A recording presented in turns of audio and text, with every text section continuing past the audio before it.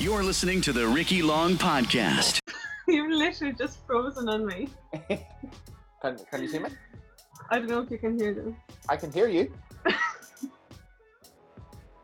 Oh no, I was just going taking a photo of how you how you paused. Was it really attractive? Yeah, it was beautiful, but I don't think I got it. You're listening to the Ricky Long Podcast. You can't see, you can't beat. You know, like, I'm the only female coach in the club. I left the club 13 years ago when I left for London, and there hasn't been a female coach since. So for me to go in and coach again, I was so nervous going into the setting, because I was like, these guys have never seen a female coach. So what are they going to think? And you know, the first session I was there, and there was a few young girls, and I was like, oh, I like, you know, asking them, they're like, no, we don't play, girls don't play rugby. And I'm like, here, you know, and you're battling with that, and you're like, just because they don't see it, it's not in the town, it's not being shown on the telly, it's not being shown in papers and magazines, you know, it's just, it's a catch-22, I guess. You're listening to the Ricky Long Podcast, where international fitness entrepreneur Ricky Long answers your questions and interviews fitness leaders on training, nutrition, and mindset. Ricky is a fitness industry expert, having been helping people achieve their fitness goals since 2002. We talk everything fitness, business, and group exercise to help you on your fitness journey. Welcome to this episode of the Ricky Long Podcast. This episode of the Ricky Long Podcast is sponsored by Bodycore Training and Podium for Sport. Podium for Sport are gearing up in Northern Ireland. They are already delivering home gym equipment as Northern Ireland are in another lockdown. Circuit breaker, I believe they're calling it. So if you need some gym equipment, give Elisa or Craig a shout at the Podium for Sport store. You can check out their Instagram and social media pages as well. You can also check out Bodycore Training. Again, if you're a fitness professional right now and you're thinking you want to upskill to provide more of a service offering for your existing clients, attract newer clients, and do something different with your business, give Bodycore Training a shout, mention Ricky Long Podcast, and you will get some exclusive deals. Right, this episode is with Elaine. Such a good, fun episode to do. So we recorded this one about 2 weeks ago now. So that's important just to give you some context. Elaine is someone I've known for a long time and first became on my radar when we were team teaching a body pump class. I think it was body pump 100. And I was blown away by the weights and technique of Elaine. And then we just, became friendly after that. Elaine has gone a couple of different directions in her life. She's worked, so she's originally from Kerry, which is on the west of Ireland. She's worked in Dublin, she's worked in London. She's done various different jobs, both in and outside of the fitness industry. She's a multi-time student, and she's currently studying sports science and exercise, which we talk about loads in this podcast. We did set it up where we're going to talk about like psychology and sport and mental health, but didn't get deep into the mental health, which is, I wouldn't say regretful, because we had a really, really good conversations without that. What it is actually is just an opportunity to get Elaine on another podcast and go deep into that. Couple of disclaimers to give just before we start. Internet connection wasn't our friend for this one.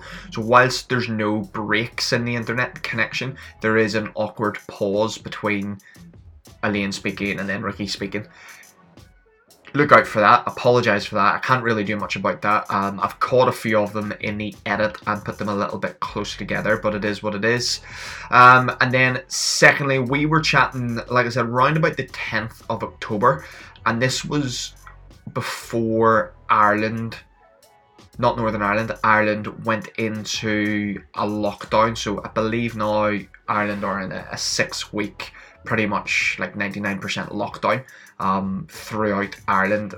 Back then, it was county specific. Elaine and I were just having more of a chat about what the rules of movement were at that time, and we were just kind of openly admitting we didn't know what they were at that time.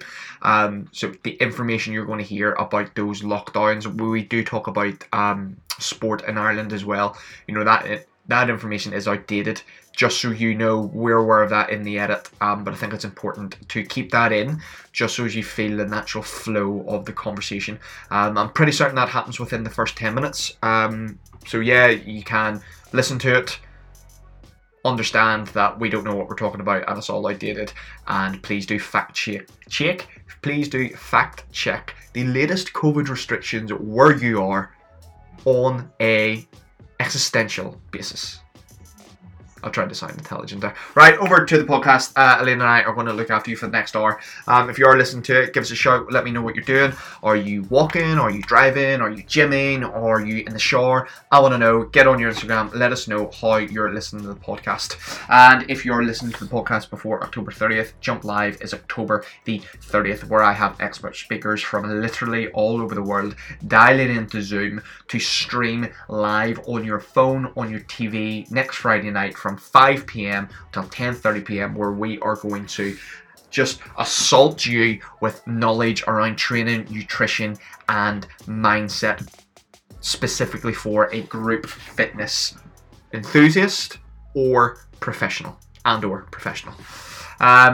Link in the bio for that. And also, near forgot, in the podcast towards the end, Elaine and I are talking about books, and she can't quite remember the names of books, so I won't say them now. I'm just going to put them straight into the show notes. So if you want if you engage in the content on the podcast and you want to find out more, there's loads of books which Elaine has sent us in the show notes. When I say books, like links to the books where you can go and buy them. Yeah, just to be clear on that. I'm going to go, and you're going to hear from me and Elaine, and it starts off absolutely hilarious in how all Zoom conversations do start. Enjoy. You're listening to the Ricky Long Podcast. You've literally just frozen on me. Can you see me? I don't know if you can hear them. I can hear you. Oh no, I was just going to take a photo of how you how you paused. Was it really attractive? Yeah, it was beautiful, but I don't think I got it. Yeah, no, I didn't. We are introducing onto the podcast today Elaine Cahill. Elaine Cahill is an expert in being a fitness professional, teaching group fitness classes. And she's shaking her head at me right now. You are an expert, trust me. An expert?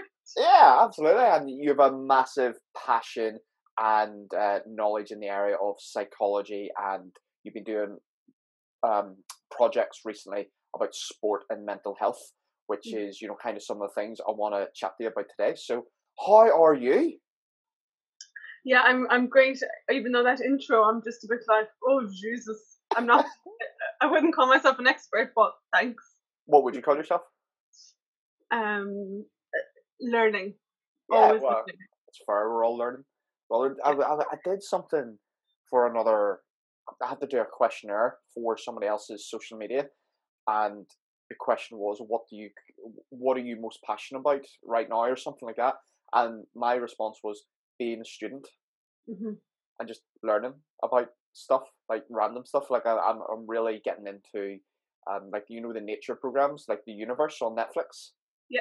Yeah, like nothing to do with fitness or anything, but just like learning about like what damage we're doing to our planet. I know, yeah, it's mad, isn't it? Speaking about damage. Go on, sorry. I was going to say, speaking about damage to our planet, you're in Ireland right now.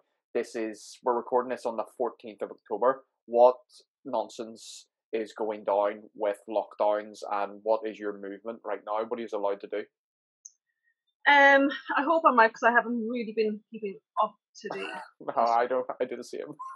Yeah, I'm just like, so at the minute, I think we're all on level 3, which means we have to stay within our own counties. And then I think we're only allowed visit one household. In terms of like events and stuff, there's no events happening. Training, like sports training, is still going ahead, which is great. But there's no matches. And then in terms of the GA cancelled all say club matches, but the inter-county is meant to go ahead this weekend. So it's kind of, some things going ahead, some things not. From a financial point of view, how or is GAA as a sport doing? Because I know how much it's affecting football and rugby, but I've been pretty blind to GAA. How does that work? Yeah, good question. I'm not entirely sure in terms of that. I know obviously in terms of say the intercounty this weekend, so they stopped all club games two weekends ago, I think, when the level 3 came in. But the intercounty is going ahead because that's going to draw a lot of money from RTE and Sky Sports for filming and getting it out, into the. And I'm curious, would GAA have, obviously some players would be paid? Are they semi-pro or professional? So with GAA, no, it's a non-professional sport. Okay. However, they'll get, say a lot of the athletes will get sponsorship by cars, or, they might get promotion, like clothing promotions and clothing sponsorship, etc. But yeah, in terms of a wage, no. So I guess then the sport as a whole doesn't have as many financial commitments as, say, what football and rugby might have if they're at a professional level, because they don't have as many playing and non-playing staff to pay. So GAA could essentially, when I say shut down, but they could shut down with less complications. Possibly. I'm sure that they'll be like, listen to us two talking about, listen to me trying to talk about GAA and the economy in general, but economy and GAA, I know nothing about it, let's be honest. Yeah, no, you and me both. They're not my forte either. Right, Elaine Cahill. I always ask people when they come onto the podcast, you've done one of the coffee podcasts before, so I'll probably ask you this. I always ask people, who is Elaine? So interesting, right? I in terms of, as in, not me, I'm so interesting. I didn't mean it like that. That's the best answer.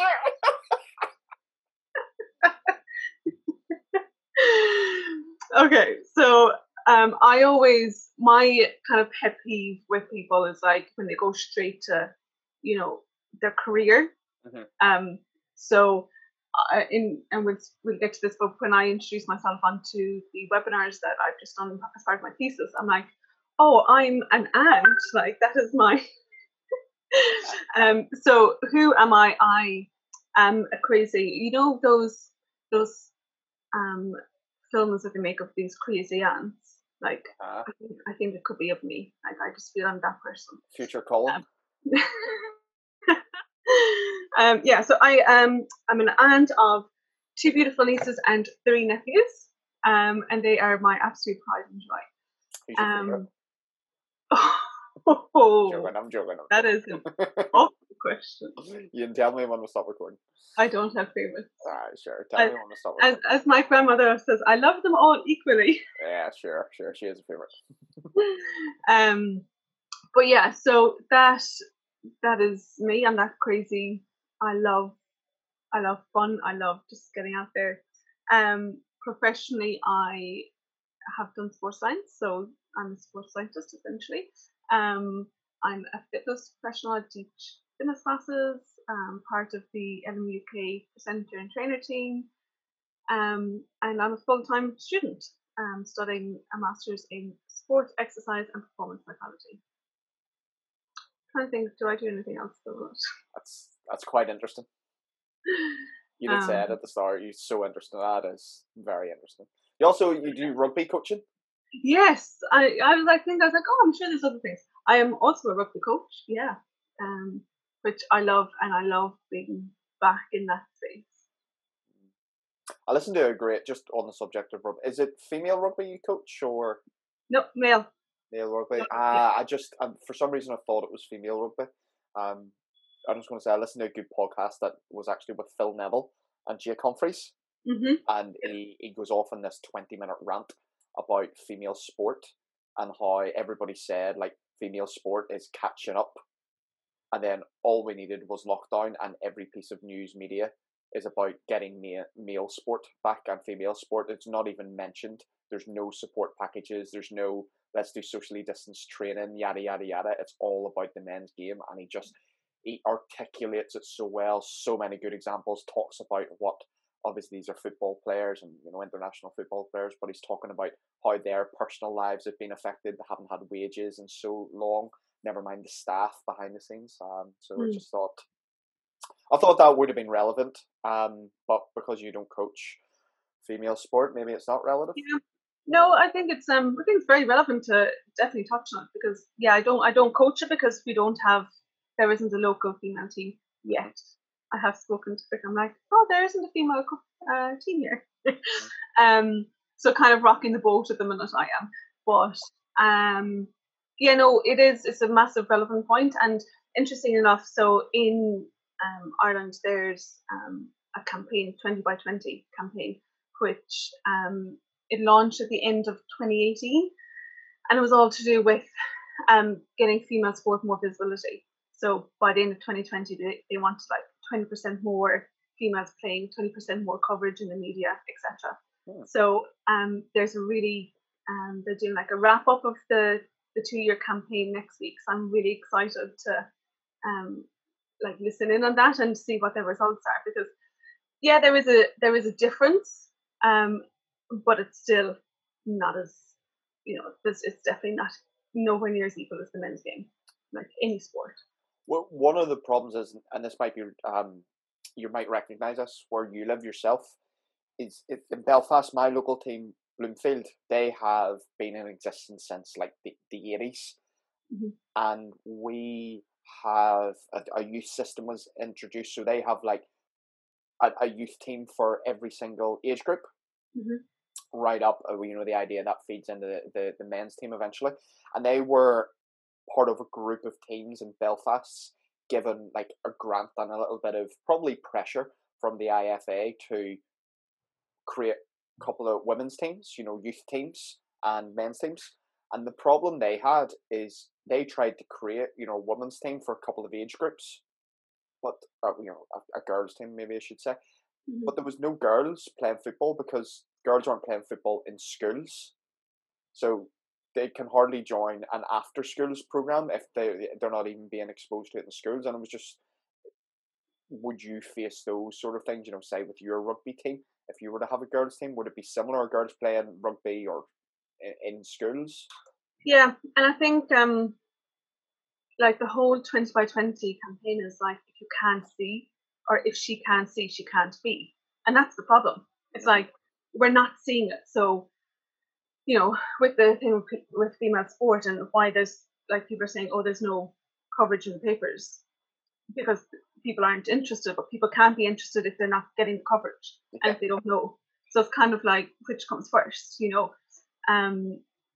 but in terms of setting up things, it is that if you can't see, you can't be.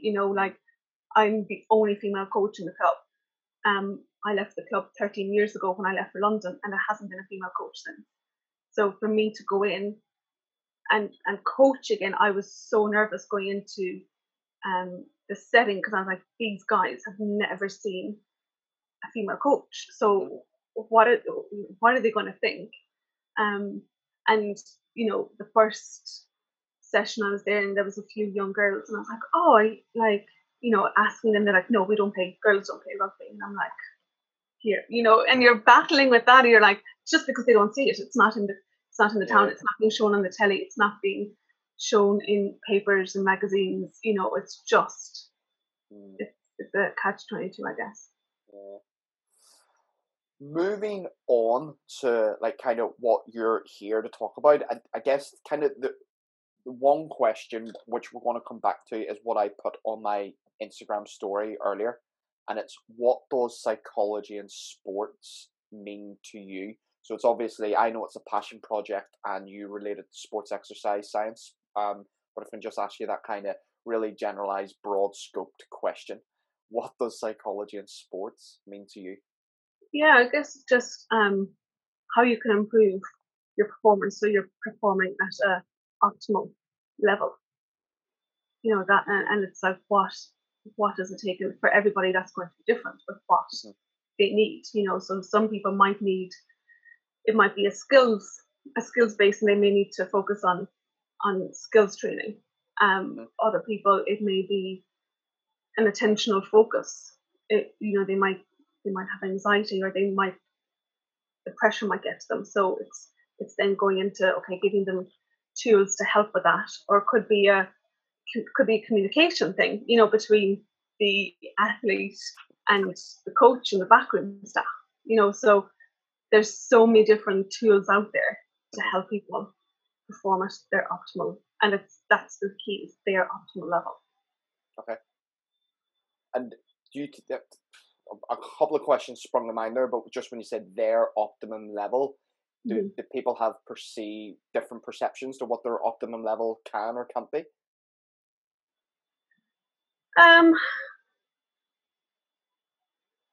Do you ask me that again? Do people have?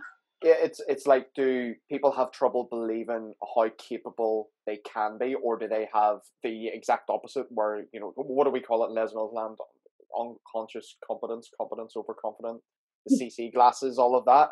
It's like, do they think they're better than they are? Yeah, there's probably a bit of both in that. But in terms of those who don't believe that they have the capabilities, it's up to the coaches, the backroom staff, the psychologists to instill that confidence and that belief in the athlete. And once you still instill that belief in them and give them the confidence, then they're more likely then to succeed.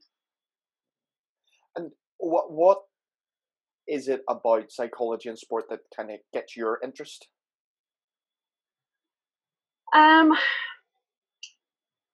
Interesting enough, because it hasn't been a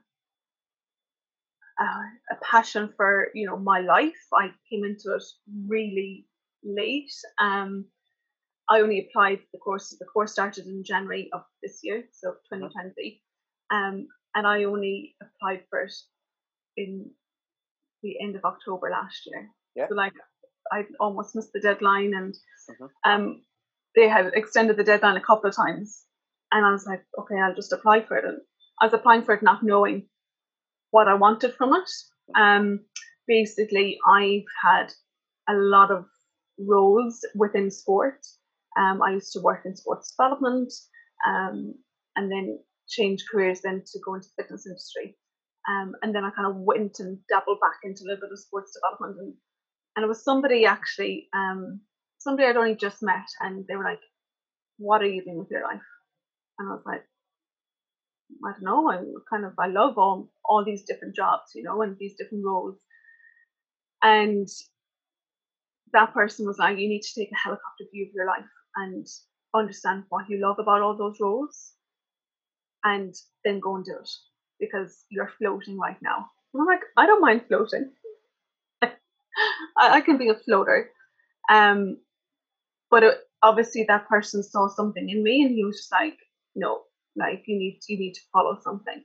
So I did that. I took the helicopter view of my life, and it all came back to psychology, like whether it was the coaching roles I had, or whether it was in the fitness industry, whether it was in sports development. What I loved was the psychology. And I was like, okay, I'll just go and learn that. I didn't have a clue of anything. So I guess that's why I'm coming on today. I was quite nervous, because I'm so new to it. I'm not an expert in it. I'm just very early days learning about it. And in terms of the passion, where I've got it from is understanding. For me, everyone thinks, when you think of sports psychologist, you automatically think of an athlete and how to improve the athlete's performance. Whereas something came to me within a lecture, and we had a guest lecturer in, and he spoke about the coach and the role of the coach and the importance of a coach. And it literally just came to me, and I was like, why is nobody working with coaches? Like, coaches have such a significant impact on the team. And if we can upskill coaches, because not a lot of teams can afford sports psychologists, especially at grassroots, etc. And I'm like, if we can upskill coaches, that's going to have a massive effect on, from grassroots right up to elite. Because if you think of mental health and sport, like the amount of people that come to sport and the amount of coaches that are involved in sport. Like, that's kind of where then the passion for me came. I was like, oh my God, now I get it. I kind of have found my niche, I guess.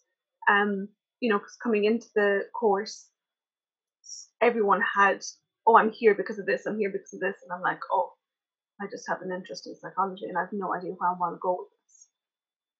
So that's kind of a long-winded answer to your question. It was great. Like, you saw me writing loads of shit down there. There's so much I want to pull out of that.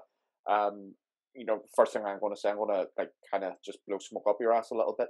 Your strength is you are coming to that with just a general personal interest and no real, and there's nothing wrong with what I'm about to say. Some people might go, I want to do a sports psychology degree because I want to go and work with, young children who can't believe that they can be good at sport. That's a very general idea. So I think your strength is you're coming at it from a openness, willing to learn. You've got, and again, this is a massive strength, you've got a lot of life experience behind you. You've done different roles.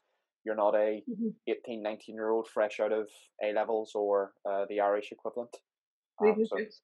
Yeah, so that's a massive, and you can, you actually use the word niche after I kind of wrote it down. And it's like you can develop and evolve exactly who and what it is you want to work with. Yeah. I'm curious when you said about the helicopter look at your life. First of all, how did that process go? And could you describe it in a way that somebody listening could do for themselves? Yeah. So I had I'd met this person at an event. God, I'll cringe if he listens. But I doubt he will. I met this person at an event and we just got on like a house on fire. Was it me? No, it wasn't me. That's awkward. Right, okay. Big reveal later. No, so I was at an event. It was when I was working with Sport Ireland last year, and my role there was organising European sport for Ireland. And it was during an event, and I met this guy and we got on, chatted about everything. And we were like, whether it was from sport to coffee, blah, blah, blah. And it wasn't until I left him that I was like, who's this guy? And I Googled him and I was like, shit, he's the new chief exec of this NG, like national governing body. And I'm just after telling him I'm going to be fired on Monday for something I did the day before on social media. And I'm like, oh my God, I'm definitely going to be fired. And on the Monday, he had emailed me, and basically, because my contract was coming up with Sport Ireland, and he basically was like, what are you doing afterwards? Because, I've got a position, basically. And I was like, I just told you all the bad things I've done, and that I'm going to get fired, and here you are offering me a job. And that's where then he asked me to send over my CV. And so he was like, let's meet for a coffee. And I literally thought it was like us here chatting. So I turned up, I was like, oh, hey. And he had the CV in front of him. And I was like, oh, Jesus, like, it's not going to be just a chat. And he's like, and that's exactly what he said. It's like, where are you? He's like, I've had a look at your CV. He's like, what are you doing with your life? I was like, I don't know. I actually don't know. I enjoy all these different things. And he clearly saw something in me from that first meeting that, he's like, there's more to you than what you've got on your CV, basically. And it was him, and what I imagine the helicopter view was, it was like, literally, it was like pulling my body up, like, like my, whether, I don't want to say your soul away, but the way like people say, oh, when you die and then you can look down on your life. And I literally imagined that happening right there and then in the meeting. And I was like, okay, what, I've done all these different roles. What do I love about them? Why do I love every role? What's the common thing within each role that I don't mind doing? And that's then where I came back to, the love of people, the love of trying to understand people. Like, why do people exercise? What keeps them coming back? Why do I love being involved as a coach. What is it about that? So it's kind of when I did that thing, that's where the psychology came from. Does that make sense? It does make sense, and I think that person, a lot of terms are thrown around. That person. Everyone has that person in their life at some point. I believe you got a bridge. Someone who just can see something. Either you can give you an opportunity that you never thought was possible. So I have mine. I've spoke about one who will always has to remain nameless, and he was the one who pulled me out of the hole I was in back in 2016, 2017. And then the other one was actually our mutual friend, I will name him, is Martin Franklin. So how much he helped me with certain things, to the point where every now and then he'll still send me a random message to how's it going. And I think recognizing those people, like you were having that random conversation with this random person, and then you get to link up with that person again once you have the realization of who he was, or who he is rather, and you get to follow it up. And then, like, life lesson, no busy. What position was he exactly? He was the new chief exec of a national governing body. Yeah, lesson to anyone listening: no chief exec will ever just have a random coffee catch up chat. There will always be an ulterior motive. So see that helicopter view of your life. Yeah. Like, how did you do that? Because I'm really, really curious. In my head, is it? Do you just write down all the shit you're doing, all the stuff you want to do, things you don't want to do, and just connect the dots? No, for me, I wrote down all the roles I had. So, from coaching to sports development to fitness. And I wrote down what I loved about all those roles. And I didn't write down the bad stuff, no, I just wrote down the good stuff. And then it was like, what is it about that role then? Where's the connection from all the roles? And it all came back to the people and understanding people and wanting better for those people. Yeah. And is that what led you to think at the age of 24, same age as me, that you then wanted to go and do like a full time? Am I calling it a master's? Is that the right thing? Yep. Yeah. So what had happened then? Actually, bizarrely. So, oh God, there's people are going to think. I get the feeling there's a lot of stories with Elaine. So, what had happened then? So I did that, and I kind of had made the decision. Then I was going to go and do psychology, and then I met somebody else, and that person, I'm like, if I tell you who it, like what they are, you might be like, who is this crazy ass person? So anyway, this person was like, I went to him in terms of career, cause like that I was a bit all over the place, and I was like, I need some direction in terms of my career. And he had mentioned, you're great with groups and anything to do with groups and outdoors, blah blah blah. And he said, what? He said, you're not interested in the fitness side of it. Yes, you'll get people through because of fitness. He's like, but you're interested in their whole mind and the psychology, blah blah blah. And I was like, interestingly enough, because I'm like thinking about going to psychology, and he was like, oh, blah blah blah, something about sports psychology, and I'm like, oh, hang on now, you mentioned sports psychology, not just psychology. He's like, oh yeah. He was like, why would you do psychology? Why would you waste all your time when you're meant to be within groups and sport? And that was a massive like eye opener for me, because I wouldn't have had the confidence to specialize straight away. So I would have gone and done like a degree in psychology and then probably specialized in sports psychology. But this person was like, absolutely not. He was like, you're wasting then 3, 4, 5 years beforehand to do psychology when you're not born to do that.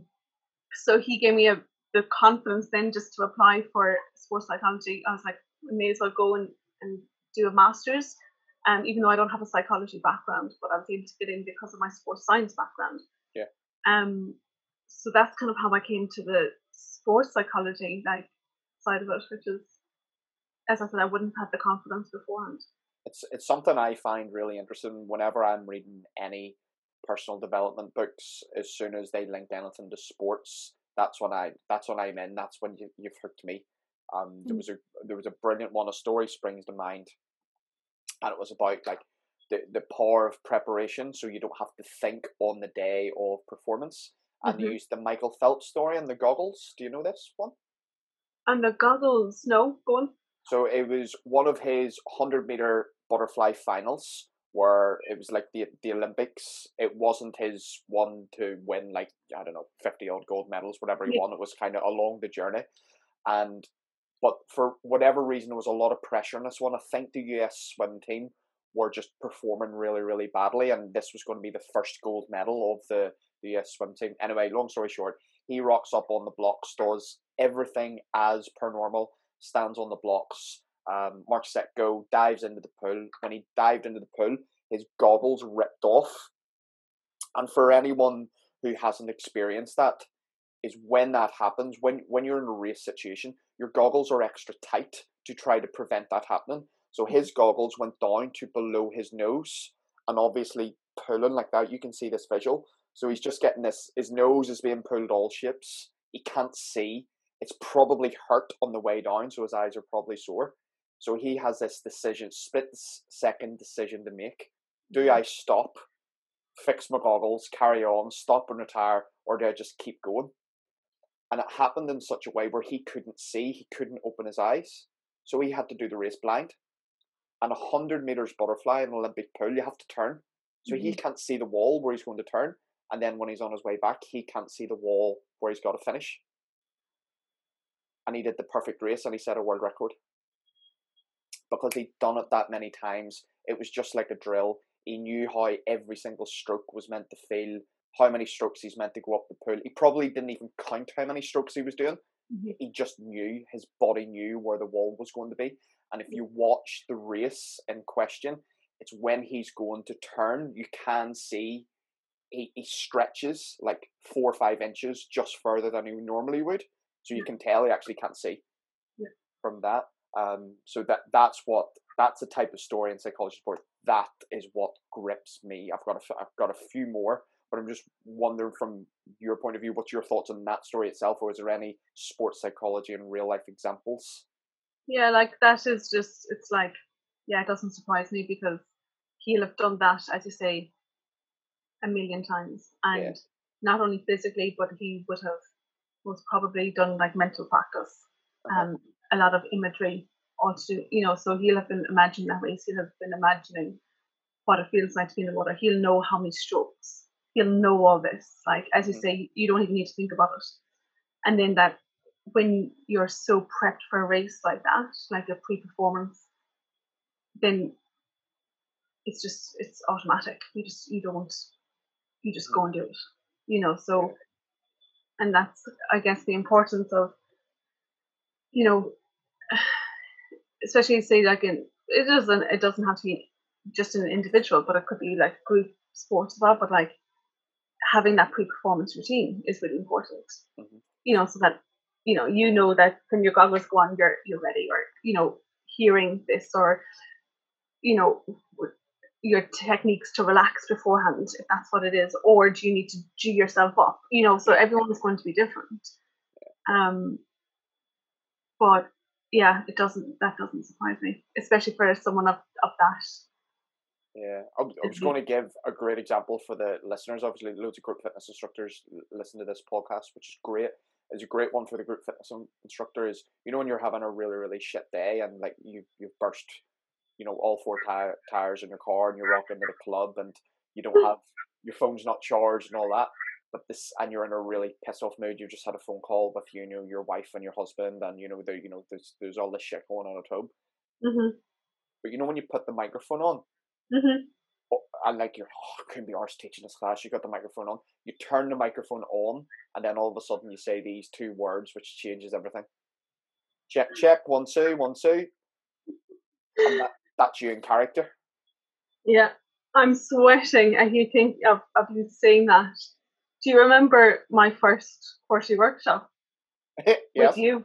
Yes, I do. Of course, I do. Like, what about that for a prep and getting there? And so tell everyone what happened if you can. Do you know what? Do you know I've never spoken about it? And outside of you and whoever else was there on the day and on the Sunday, because I had to do it again, nobody knows that story. And I just, oh my God, my heart rate is just like through the roof. So for those who don't know, on the way to my first ever quarterly workshop as a presenter, I crashed the car. Burst 2 tires, completely ripped the underneath of the car. Like, oh my God. It was like 7 o'clock in the morning, so I couldn't, like, it was just too early to ring anybody. So I travelled 3.7 miles, I'll never forget it, on a flat tire to get to the venue. And I turned up late because, you know, I was so slow travelling on a flat tire. And then I got in, and you didn't even bat an eyelid. You were like, oh, I was like, sorry, I'm late. And you're like, it's grand. Like, I probably still had like half an hour to go. And as you say, you just put on the mic and then you go. And I'll never forget, then we finished. And I turned to you, I was like, do you have, like, what should I say, AA or someone? Like, have you got a number for a local garage? Or you were like, what happened? I'm like, oh, crashed the car on the way. And you were like, what? Like, you've just done that? I'm like, yeah, and we've got another one in an hour, but I need to sort the car because I need to go back to Dublin. Oh, that was horrendous. I hope my mother doesn't listen to this because she doesn't know I ever crashed the car. No. We'll edit that out, honest. We won't edit that out. Because that's a classic example of, you know, whether you're an elite athlete like Michael Phelps or, you know, an elite GAA player, or you're teaching a group fitness class, you know, it's when you've got to quote unquote perform to a level, you've got to go through your own, and you've got to understand your own individual psychology to put you in that place. Like we spoke about it. So again, this leads us on to the positive psychology, because we did this. You did a big section of this for some recent work we did together with Les Mills, and it's the idea of positive psychology and what puts you in that positive frame. And one of the things that I've always championed this, but I've kind of never known why, is like, so when you're doing a double class, like say body pump into grit, change your top between classes, because you go from your red body pump outfit into your black grit outfit. You know, you go from being Superman to Batman, so you behave a different way. So I guess the question that I'm trying to ask a long-winded way is, you know, positive psychology. What is it? What does it mean to you? Yeah, with positive psychology, I guess it's like, it's not just the absence of negative thinking, but it's also being aware of what brings you happiness, joy, peace, love, whatever, you know, whatever those positive emotions are. But it's actively then activating and nurturing those emotions. And I guess the thing that people could get wrong with positive psychology is jumping on again, another one of my pet peeves is the positive vibes only bandwagon. That was my Monday social media post. Was it? I definitely didn't see that. My post on Monday was literally, I can't think of something to post, so here's some positive vibes. Okay, so there's a difference. Is that not okay? No, that's absolutely fine. Okay. I guess where I'm coming from is you know, people are if people are going through a shit time or have a negative emotion and they're like push it off and they're like, oh, hashtag positive vibes only. Like that is so detrimental to people's mental health because you're not allowing yourself to acknowledge the shit. And it's really important to acknowledge the shit emotions because that's where you're going to learn, that's where you're going to grow. You're going to learn from those situations. And then next time you're in that, you'll be like, okay, I've gone through this before and I have come out of it. Yeah. Whereas if you constantly dismiss the bad, you're not dealing with that, you know? So you're just suppressing it, which is then going to eventually blow up or perhaps even make you ill, even worse. Like, I would never trust someone as a mentor unless they have failed before. Unless they have failed in something and learnt from it and grown from it, and they can now use their feelings not just for their benefit but for their other benefit. And by mentor, I mean anyone in that mentor capacity. So whether it's a group fitness instructor who's teaching you, or whether it's your £1,000 an hour business coach who you've decided to hire, it's feelings and looking at the negative reasons why you have failed at something. You have to then learn from that. And like if you've never had a failure and you've just had a lot of success, I think you're incomplete. And I don't actually think that person exists either. I don't think successful people exist unless they've had certain failures and learnt from it. So I think that's really important, that when something does go wrong, you have to acknowledge it. You have to look at what you can learn from it, how to avoid it, make it not happen the next time, and how you can, best way to understand something is to teach someone. So how you can then teach that to someone else. Yeah, but 100%. And, and I think people are afraid of failure, and people are afraid of perhaps sitting with those negative emotions because it's hard. And failure is hard, but it's like you have to think, well, why is it hard? Like, are you embarrassed because of everybody else, and they're like, oh, she failed or he failed, or they didn't succeed in this.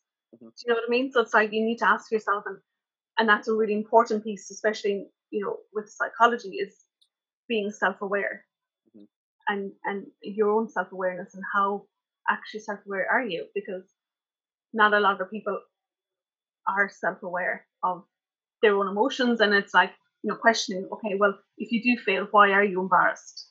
Is it because of everybody else talking about you, or because you actually haven't put in the effort that you could have put in? Do you know what I mean? So it's that self-awareness piece is really important. Self-awareness is massive, because other people's perceptions will always change. What is success to one person is failure to another person, for example. So you have to be very, very self-aware of what you're doing at what time and where it's moving towards. Just use a classic example, just because of who's listening to this. If you're a group fitness instructor and you go through the training and you become a group fitness instructor, like, that is success. But to your uncle, who is a CEO in a company, who has never set foot in the gym in his life, it's kind of like, when are you going to get a real job? You're just a gym instructor. It's perspective, and it's listen, okay, that's his perspective, but my self-awareness is, this is what I'm meant to be doing right now. Yeah, no, I agree. And it's like, I was going to say something there in terms of, like, as you say, it's people compare themselves so much to other people, and whether it's success or whether it's X, Y, Z, and it's just be your own person and be happy with yourself, or if you're not, go and improve that, but like, don't be taking other people's opinions on because they have no idea where you are right now. You know what saying I've always had a bit of I don't think I understand it the way it's probably meant to be. It's like, don't compare yourself with others, just compare yourself with yourself. I'm not sure that sits well with me. I think compare yourself with yourself, or I'm not trying to be better than anyone else. I'm trying to be better than me yesterday. I'm kind of like, I'm not sure they create the right message, because sometimes it's okay to be the same as you were yesterday. You know, sometimes when you're comparing yourself with yourself, well, there's actually, you know, we're doing okay. So it comes back to that self-awareness, and it's realizing what you're doing right now for anyone is, you know, whether you're the finished article or not, or whether you're on some sort of journey. That's what you're doing right now. What are the reasons why? What are the checkpoints? What are the red flags? So yeah, it just kind of sprung to mind there, you know, when we're talking about self-awareness. Yeah. I wrote this down. I wrote this down. Yeah, I have written this down. It's definitely not I've written. I wrote this down about 10 minutes ago, but I haven't had the right opportunity to ask. So, again, what we're used to as group fitness instructors, we're used to systems and process. So, something that a lot of people understand is when you go and do a Les Mills module, you do the 5 key elements, and it looks like a pyramid, or it looks like 5 columns, depending what way your trainer's done it. Is there anything in that similar in sports psychology to that? Do you have pillars? Do you have triangles? Do you have pie charts? Do you have clouds? Am I just talking shite? Is there the 5 key elements of sports psychology is what I'm trying to ask. I don't think so. I think there's so much out there. Mm-hmm. There's a lot of skills and there's a lot of techniques out there that can be learned, but it'll all come back to who you are and what you're after. Mm-hmm. You know, so like, yeah, there's so much. I don't think there's a box it all into here, because then that would be really easy. I want 5 key elements in sports psychology. I think that should be your life goal, to create 5 key elements of sports psychology. But it's like what do you want from that? Do you know what I mean? Like the answer? Yeah, I know. So it's like, do you want the 5 key skills that'll help, or do you want 5 different theories? Do you know what I mean? There's so much there. There's so many different resources as well. I hate it when people answer a question with a question. When I don't fully understand the original question I asked. That's what So that's what I'm trying to hash out with you, is to be like, trying to understand what you're asking me, and then I'll. So let's fast forward a few years, and you are a doctor of sports exercise psychology. I'm going to be a doctor now. Yeah. Okay. And you're running your own practice, and somebody comes to you and they want to do one-on-one sports psychology doctor coaching. And I'm inventing a job here, I'm very aware of that. And what would be the process that you would put them through? What is it? You know, I'm here, I want to get better. I want to get better at football. You want to get better at football? Okay. Yeah. So it would be, you know, taking out all the although I'd ask some pre-questions first. Of course.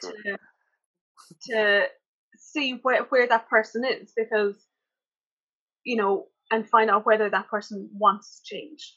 Uh-huh.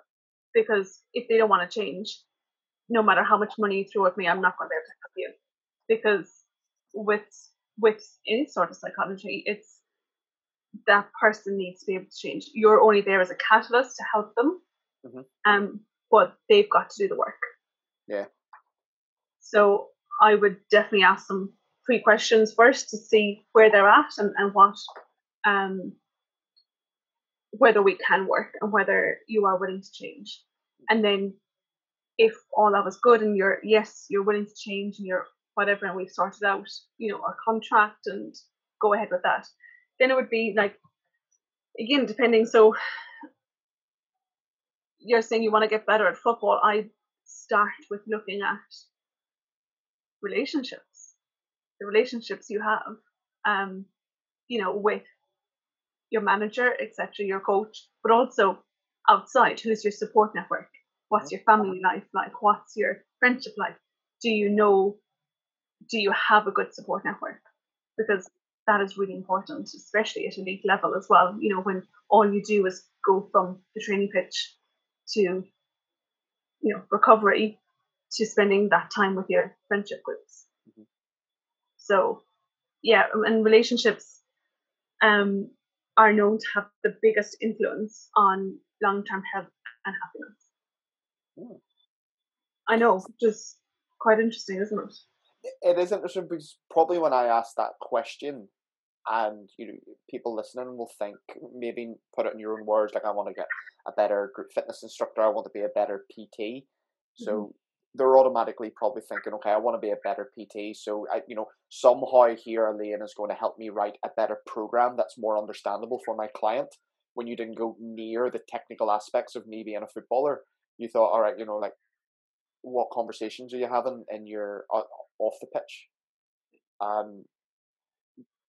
Again, you're just coming back to the fitness professional, the group fitness instructor. Is we do see it a lot in our position as trainers, where if the group fitness instructor isn't supported at home, it's very, very hard for them to make a career out of it. And I mean support in all ways, from emotional, financial, time, because let's face it, being a group fitness instructor, it's a very, very antisocial job. You're teaching until 9 p.m. every night, Saturday mornings, Sunday mornings. Like, it's really, really, shit hours, to be perfectly honest. So you need to have that support around you to be able to say, at 5:30, be able to say those people in the house, listen, I'm away out, sort yourself out for dinner, I'll be home at 9 o'clock. Yeah. And if the person on the receiving end of that conversation answers like this, oh, for fuck's sake, are you going out again to teach those classes? What am I meant to do? Then that's sending you to teach a class in a negative mindset. Or if that person is, no problem, Ricky, have a great class. When you get in at 9:30, we'll have a cup of tea, a biscuit, and we'll chat about the classes. And then all of a sudden, you're more relaxed going into those classes. So it's having the conversations with that support network, rather than thinking, how can I say brace my abs in a better way that makes me a better instructor? Mm-hmm. Yeah, and I find that space and that relationship is really interesting, because, and I always say to people when I train them on IMT, the way we set up our Facebook groups, and I'm like, that's there as a sounding board, or to be there to celebrate the really great classes, or to have a rant about the really shit classes, whatever it is, because we get it. Those people in the group get what you're going through. Like, your family and your friends, the majority of them probably won't get it. They won't understand it. And that's really hard. And I found that, especially in the last year and a half, 2 years perhaps, maybe, how important knowing who to go to meet your needs. Mm. And that has a massive effect on our mental health, or on our psychology, on our day-to-day, so it's like, and that's kind of, I suppose, coming in, bringing the self-awareness as well. It's like, okay, what do I need right now? I'll never forget, I had what I thought was an awful quarterly workshop before, and I came home and I was like, person that's at home, they just don't get it. They just don't get it. And I ended up ringing one of the other centres trainers, because I was like, I need to hash this out with you, because you get it. And I instantly felt better, because they get it. Mm-hmm. So it's like, whether it's that, or whether, do you just need to have a rant? Who's actually going to listen? And like, that listening piece is so important. And that's a whole other topic in itself. Like, do you have somebody that actually listens without interrupting, and without being like, oh, I know how you feel, and you're like, just listen to me. I need somebody just to listen to me. Mm-hmm. Or is it, do you need somebody that you just need to go out and have fun with? Like, someone that isn't even going to ask you any questions. They're just going to, get up to devilment with you. Have you got some, so being aware who's in your group, who's in your relationship group, and who can you go to get your needs met?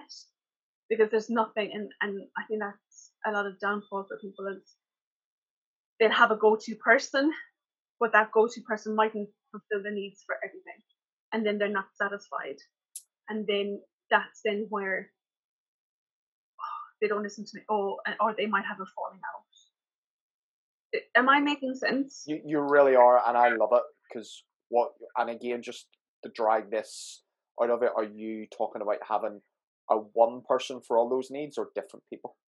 Different people. Yeah. Because I think it's bang on.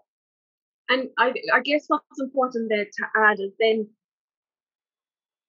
when you go to those people, it's going to them and making sure that they know what you need from them. Mm-hmm. So give a personal example of what last week, Ricky, did I message you and I said, I need a chat for 10 minutes. Mm-hmm. Are you free? Mm-hmm. And it was like putting out that boundary. Like, I'm telling you, I need a chat. I need you to listen to me for 10 minutes rather than be like, oh, are you okay for a chat? And you're like, no. But the fact that I've said that, it's like, okay, you need to be switched on for 10 minutes. And that subject I came to you for, I know you were able to fulfill my need of what I needed to chat to you about. Whereas, sorry to interrupt. Sorry, it's a girl. But I do want to interrupt you at that point. It's interesting because people will be listening to this and be like, Ricky took a call randomly. I said, I didn't take a call randomly. Had you messaged me and said, Ricky, do you fancy a catch up? Yeah. I probably would have ignored it or said, no, I'm too busy, I'm doing something else. But because you specified what it was, I was like, red flag, let's get in, let's see what the crack is. And that's really, really key. You what did you call it? Setting your boundaries. So you specified. Yeah. Yeah. And it's important for both you to have your needs met, but then also for the other person to be like, so I'll have many people come to me for different things, and then at the end I'm like, what do you want do you want me to listen, or do you want my advice? Because I need to know to then, and I told you at the start of that conversation, I was like, I need you to listen, but I also need you to make me laugh because I'm in this rut and I just need to be pulled out of it, and you're the person that's going to pull me out of that. So like, I don't know if you even remember me saying that to you, but I was like, yeah, I do. I need this from you. Because I'll be honest, a lot of red flags were going at that point. I was saying, oh, well, what's going to happen? Like, immediate thought, such a stereotypical thing. She's pregnant. That's right, she's pregnant. And I either know the person or I'm involved somehow. What am I going to do? It wasn't that, just for everybody listening, it was not that. Disclaimer, that is nowhere near happening to me right now. And I probably wouldn't be the person you'd be phoning to like one of the first people you'd be telling anyway in that department, but I just freaked out. I was like, oh shit, what's it going to be? What's it going to be? Yeah, so once I kind of learned that, oh my god, it just helps so much. Like, because then your needs are being met, and once your needs are being met, then you're going to have a better mental health and better psychology because of it. I talk about it as well as, I try to split my life into like 4 pillars, sometimes 4 quadrants, and it's like health, career, love and fulfillment. Yep. And it's, I want to be doing something in those 4 pillars every day to bring them up or just to serve those pillars. And at the same time, based on what you're saying here, it's kind of like, if something was going wrong in one of those pillars, I would probably have a different person who I would want to talk it out with. So if something going wrong in my love area of my life, it's probably a different person I'm going to talk to than it is when I have something going wrong in the career.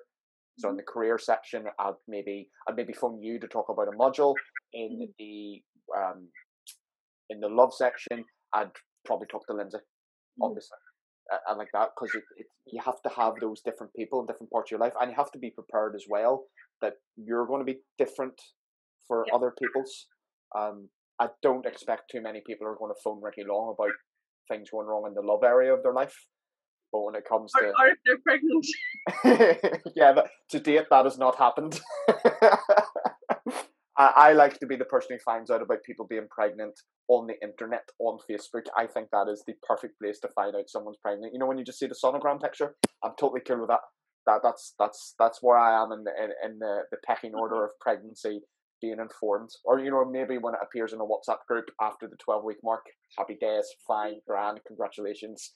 That's me done. Let's talk about something else. Yeah. I'm that person. I'm just thinking there, you know, the way like you cut out little snippets from your podcast to promote it. I'm just like, I hope to God you don't put anything about pregnancy, because people be like, what is going on with this one? To be honest with you, anything to bring listens up, because listens have come down over the last 2 months. I'm putting it down to lockdown, so if I have to use underhand tactics, you know, I might just title it the pregnancy episode. Who's pregnant? Put the video up of us two with the title "Who's pregnant" in this picture. The answer is no one, but like we get people to listen. Oh, sweet Lord, I'm sweating at the thought of it. Right, listen, we've got to be quick, because we are. I say we. Lindsay's streaming a class in like 10 minutes. 15 minutes actually. So I'm going to need like full bandwidth internet. So I'm going to have to jump off soon. Having said that, we got some good questions in from people. So I'm going to go to this one from Sarah because I kind of liked it, and I'll just read it out for exactly what Sarah's written. Not sure if this is something Elaine has looked into from a psychology perspective, but possible steps on how to deal with exercise addiction and compulsion was a topic brought up in a recent documentary with Freddie Flintoff. I haven't seen that documentary with Flintoff yet. I did share the promo, and it was about his own secret dealings with bulimia. Yes, that's right. I have it. It's on my list to look at. Mm-hmm.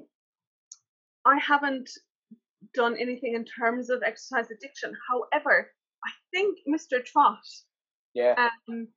has done a massive study on that, hasn't he? Yeah, so Mike Trott, he did the podcast with me. I want to say it's about episode 50, maybe 60, about a month before one of his first studies was being done. We are long overdue a follow-up on that, but he talks about, like, are we actually addicted to exercise? Mm-hmm. And kind of what does exercise addiction look at? Because when you think of heroin addiction, like, and somebody coming off heroin, it's very apparent what's going on in their body and how they're reacting to it. But would you react the same way if you were just told, right, you're going from 10 training sessions a week to none? How would you actually react? Because it'd be very, very different to how it looks to coming off something extreme like heroin. You know, extreme example to prove a point, Ricky. So what was the question again? I'm just saying, would that be better to direct Sarah to that? Yeah, definitely. We can direct that. Mike is due on. I keep pissing about, to be honest. So it's how to deal with exercise addiction and compulsion. Oh yeah. I think I'll look that up because he has published a lot of papers recently. So we can add it into the end of your podcast. What I will say for anyone who's kind of hearing that is, I love the motto. I live by this motto, and I teach it to my clients. And I think you have to get to a certain point in your life to know that what I'm about to say is okay. Does your training session that day complicate or complement your day? I like that. And if it's ever going down the route of complicating, sometimes it's better just to not do it. You know, if you're going to go and try and do a session at 8 o'clock at night after you've done a hard day's work, after you've been with the kids, and then you get home and you've got to do, homeworks, you've got to do dinners for the next day, that's going to add a lot of complication. So maybe is it better to look at how you can get training into your day where it complements your day? And as for the addiction side of it, if you're training 2-3 times a day in some sort of addictive, obsessive way, well, you're probably not getting a lot of other things done which are important. So it's looking at that way. So I love that complicate or complement. I really like that, actually. This one came from The way I've spelt that, it looks like Marianne. It's Mariana. Don't know if the podcast will be around group fitness, but I would like to ask for book recommendations around team sports psychology, specifically on how to mentally prepare a team before, during, and after competition day. Oh, I'll have to speak to that one. Are there any good generic sports psychology books? I know Adam gave me a good one. It's not sports psychology. There's a bit in it. Physical intelligence. Yeah, I was going to say that. Yeah. There's so many. And off the top of my head, because I'm not in that mode, I can't tell you. But I'll get them so you can write it at the end of the podcast recommendation. Yeah, I'll put them in. I'll put whatever books Elaine recommends in the show notes, and possibly when I'm recording the outro after this, I can even mention them. Okay, yeah, that'd be great. And then so just the fun one I did on social media. So just so I thought we could just chat to this. So I put in on my Instagram for everyone listening. It was, what does psychology in sport mean to you? So we can just discuss people's answers. So Steph's put in understanding how the brain can affect performance. Yeah, that's it's the brain. It's your thoughts, it's your emotions, it's your feelings. Yeah. So it's how. Yeah, I like that answer. Ash has put in, which we haven't gone into this too deep, by the way. Looking after the mental health and well-being of fitness professionals, participants, and athletes. Oh yeah, we didn't even touch on that, did we? Yeah, we didn't go near mental health. It's another podcast for another time. So sports psychology, mental health. Boom. There you go. You've got 2 minutes to sort that out. So that's basically what I'm doing my thesis on. Let's talk about that. So, what was the question next? I want to make sure that I so Ash it's not really a question, it's more a statement. It's kind of like looking after mental health and the well-being of participants. Okay, sweet. That is literally what I'm doing for my thesis. So, excellent. My thesis is we've created a workshop for coaches and support staff. So, like strength and conditioning coaches, nutritionists, physiotherapists, to educate them on how to recognize the signs and symptoms of anxiety and depression amongst their athletes. So we've rolled it out, and we've done 3 of them online, and feedback is actually mind-blowing. It's like phenomenal. Like, I knew it would get interest, but I didn't expect the interest that it has gathered. It's been insane, which is really great. And the feedback are like, this needs to be rolled out nationally, blah blah blah, which is one of my aims. So my aim after the thesis was to then, roll this out to all the national governing bodies, local sports partnerships, etc. But there's been such demand that we're going to roll it out before even the thesis results come out, which is mad. It's great. Mental health is such, I keep calling it a hot topic, popular, trendy. Like, I'm sure one of those will offend someone listening, but what I'm trying to say is mental health is just, people are now prepared to talk about it. People are now prepared to push mental health in terms of support. So that's why it's popular and what you're finding. Yeah. So I'm really excited. I'm really proud of it, and I really hope it helps. Especially with stigma, because traditionally in sport, they don't talk about mental health because it's seen as a weakness. It's seen as, when you play sport, you have to be macho, and how many times you've been told to man or woman up, like, get over it. Whereas now my kind of goal, I guess, and aim is to educate coaches on the importance of it, and the importance of their language, and the importance of being open to having those discussions. So we teach them then how to approach the athlete, to have a conversation, know who and how to refer them onto, and then most importantly, support them through that journey as well. So yeah, really good.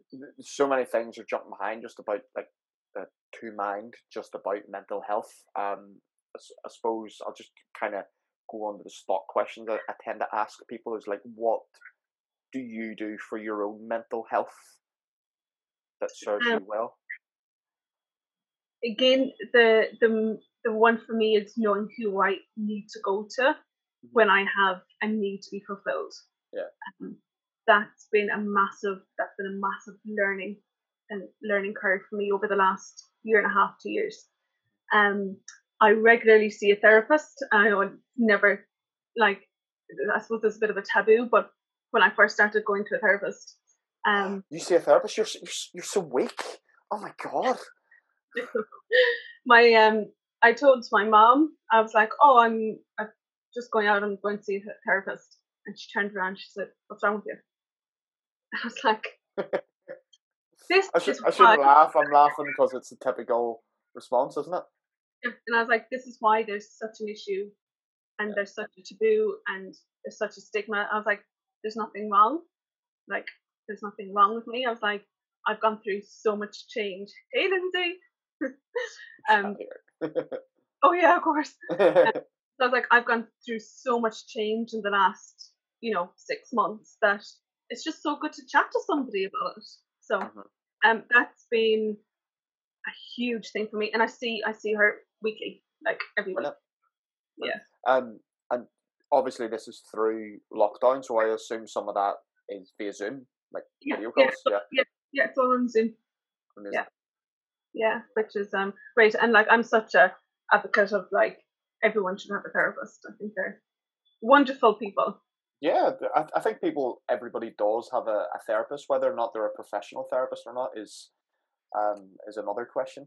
You know, we all have, as you just said earlier, you kind of did that big section, and you have people who you go to for problems in your life. They're effectively therapists. You know, we always joke in the fitness industry how you start off as a personal trainer and you become sort of some weird life coach standing beside someone in the gym in between sets talking about shit that's going on in your world and their world. We do become. It's why a lot of personal trainers do venture into psychology, into life coaching, because so you kind of do it anyway. Yeah, and my I guess kind of like an extension to the thesis is like I'd love to roll it out into the fitness industry. 100%. For like, as you say, like PTs for group fitness, to give them a little bit more education and a bit of upskilling. The last thing a group fitness instructor or a personal trainer needs is more fucking courses about how to do burpees and deadlifts and TRXs and tie bands between your legs and do hex deadlifts, sumo deadlifts. What they need is support with their own personal mindset and the mindset of their clients, probably more specifically their own mindset. And we cover that in the workshop as well, is how to look after your own mental health as well. Brilliant. Yeah. So in that workshop, have I misunderstood? Is it a live in-person event? Is it online? Is it? So yeah, for the thesis, it was a live event, and it is being rolled out as a live event as well. Yeah. So awesome. Yeah. Because if you could take that online, Elaine, you and I could package that up as some mental health serves the group fitness instructor. We could charge like about £700 per person. We could earn so much money, and then we could just retire. I mean, like it is. We've done it online because it was supposed to be in person, but we've been rolling it out online. That's brilliant, absolutely brilliant. Because then it's so accessible to everyone, and you're not just limited to obviously your postcode and the people who know about the course already. That's brilliant. Where can people find out more information about that? So the thesis part is done. But as I said, the psych who delivered it for me is rolling it out nationally. So we can put our email address. I'll do that. Can't we? Yeah. So that's going to be rolled out. People are just going to contact, and she can, whether it's a club, whether it's an organisation, etc. Or if you just want to book on individually, that can be done as well. Awesome.